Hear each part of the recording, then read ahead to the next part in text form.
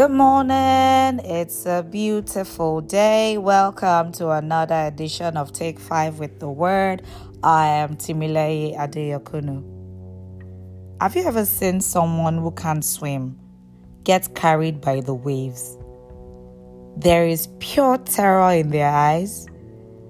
They panic and they use all their last strength to cry out for help or wave so hard to get someone's attention. Life in itself can feel like a mighty wave threatening to sweep us off our feet and drown us.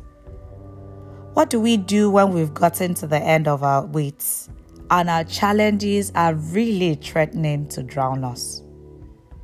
Our anchor verse for today is taken from the book of Psalm, chapter 34, from verse 17 to 18. The righteous cry out, and he delivers them from all their troubles. The Lord is close to the brokenhearted and saves those who are crushed in spirit. Hallelujah. I have read this verse of the Bible line by line so I don't miss any of the amazing promises. The first line says, "The righteous cry out, and the Lord delivers them from all their troubles." When we are going through challenges, there is a huge tendency that we are too pained to ask God for help, or sometimes too stubborn trying to fix things on our own that God becomes our very last resort. I once heard that a drowning person can only be saved in their moment of surrender. If you fight and lash out too much, chances are that you even make it much more difficult for the person trying to save you to help you. Are you still struggling, knowing fully well you're about to drown? Would you rather be swept away by your issues than cry to God for help? He is saying to you this morning that you only need to call and He will save you, not from some of your troubles, not from only one of your troubles, but all your troubles. If that isn't a good deal, I don't know what is. The second line says, "The Lord is close to the brokenhearted." Sincerely, I find this very comforting. That in spite of what the world might make us think or our emotions make us feel, God is not far from us at all. Don't say if He was near, I wouldn't be going through all of this.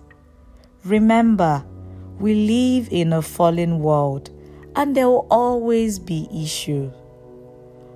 Our consolation comes from the fact that Jesus has overcome the world and He is always available to help us whenever it is that we find ourselves in murky situations or issues. If He is as close as He says, why don't we give it a little try by making a whisper and asking Him for help? The third line says, He saved those who are crushed in spirit. To this, my reaction is wow.